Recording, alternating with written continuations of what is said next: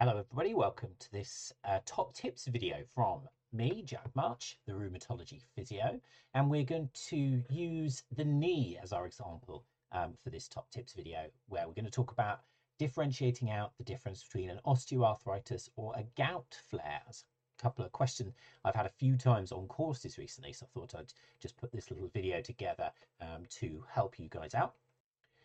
As with all of my videos and blogs, this is not medical advice. If you are unsure, please do get some assistance.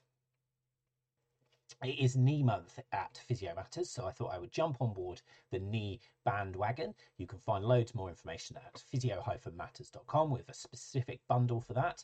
Of course, if you're really interested in rheumatology, as I hope you all are, then we have the Rheumatology Room 101 event coming up in April. Tickets are on sale, they're going really fast. Head to rheumatology.physio/event to grab yours. There's face-to-face tickets in Manchester, or you can get those virtually. It's going to be absolutely amazing. Really proud of the agenda. Can't wait for it. Get all your information at that web address. As we get started into the video, please do put any comments or thoughts in the boxes below. Always interested to hear what you think or what your experiences of osteoarthritis and gout are, and I really do try and get back to all of the comments as well. So we are going to talk about osteoarthritis or gout. We're going to use the knee as our example of that. So the first thing I'd want to do is quickly talk about gout, calcium pyrophosphate deposition, and pseudogout. And if we were to use the knee, then clinically, these are going to look very, very much the same. They're going to present with inflammatory picture, red, hot, swollen joint, probably some early morning stiffness, pain in the night, especially the second half of the night as well. So from a clinical assessment point of view, they're going to look the same. From a definition point of view, gout will have a uric acid crystals on aspiration from the joint.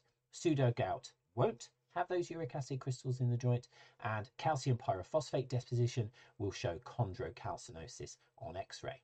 Now, I want you to remember that chondrocalcinosis is extremely common in the population, and just because that's shown on X-ray doesn't mean symptoms are related to it.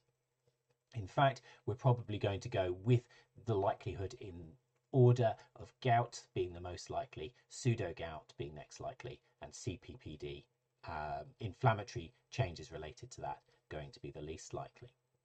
It is reasonably common. About 1 in 14 men and 1 in 35 women are going to get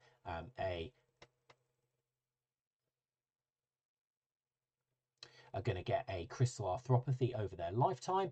Men tend to be a bit younger, anytime after puberty, and women anytime after they've had their menopause.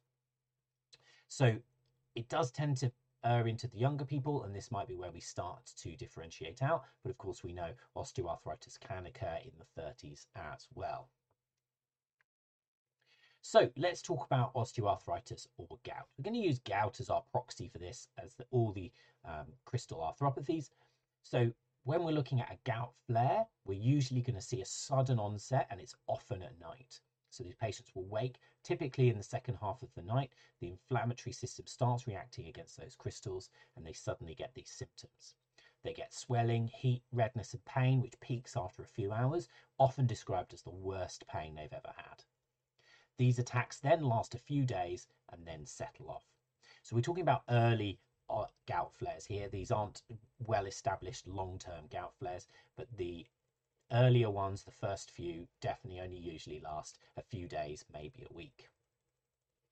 With osteoarthritis, what we will see with a flare is we usually get the onset after a trigger event. So this might be an increase in load, this might be some form of injury, this might be some form of illness or disruption to sleep, something similar to that. Something will trigger it, and then you get the osteoarthritis flare afterwards. We usually will see more mildly inflammatory features comparative to a gout flare. So you might see a little bit of swelling, a little bit of heat, a little bit of redness, but you don't tend to see very angry looking joint. You can do, especially if it's quite a significant flare, but usually it errs a little bit on the milder side. The pain tends to be more related to activity than it does to an inflammatory pattern. So it tends to be worse with activity, improved with rest, and it tends to not be overly aggravating at night, although again it can be. The flares commonly last for a lot longer as well, up to 6 to 12 weeks. It's quite normal to have an osteoarthritis flare. So we're looking at far longer periods of time for this joint to have flared up. The other final thing that I would mention here is usually you wouldn't see an osteoarthritis flare in isolation. You would see that the patient has a baseline level of symptoms, so they might have some aching of the joint on activity, and then what happens is they get a significant increase in symptoms, which then decreases back to their baseline after that 6 to 12 week period. Whereas with gout, we're going to see no symptoms, and then we're going to see this flare of joint symptoms, which will then return back to zero. So there is quite a difference there. Now, of course, you can also have osteoarthritis and gout at the same time. So you could get gout of an osteoarthritic joint. So this isn't a simple yes or no, definitive one side or another. It does take a little bit of investigation, thought process, and understanding.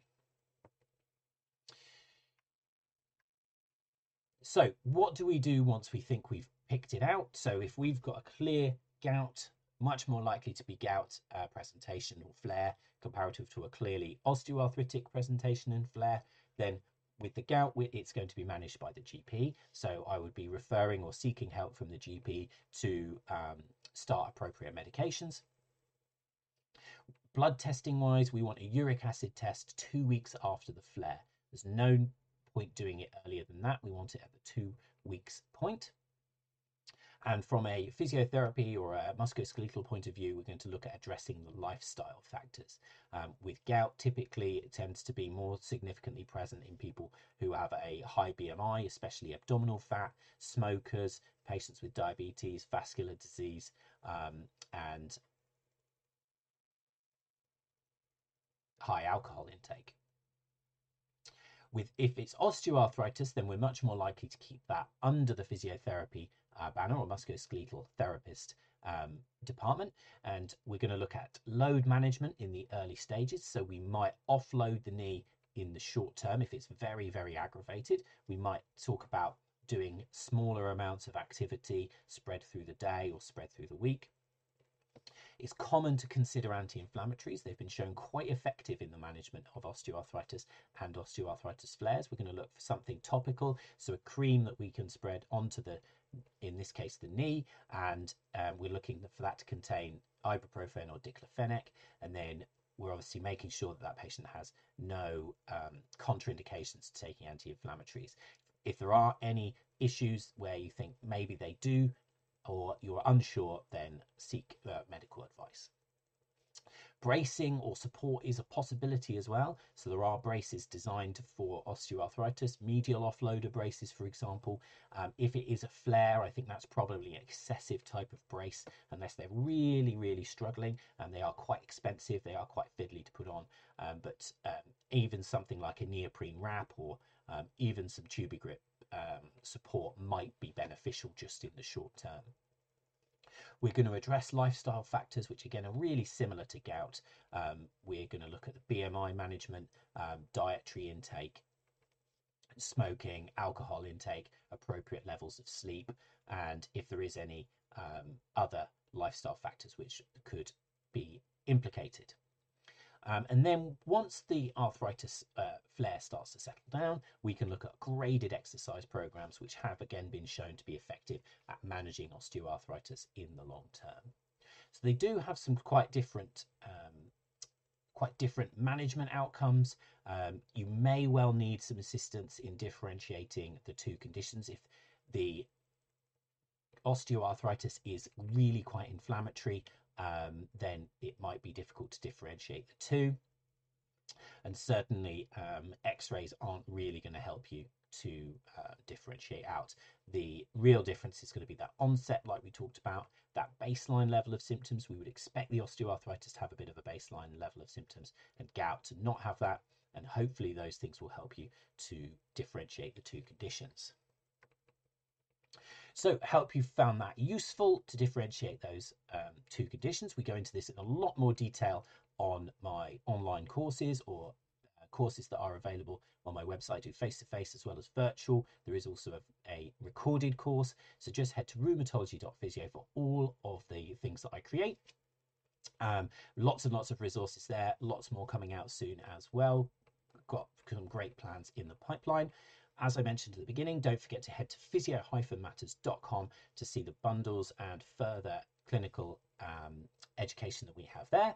I'll be back with more tips videos, more blogs, and hopefully you'll hit that like and subscribe button. Do put any comments below if you want me to talk about any specific conditions or any questions that you might have, and I'll be happy to make videos on those as well. Always looking for good ideas. So I'll see you next time on the next video, and bye for now.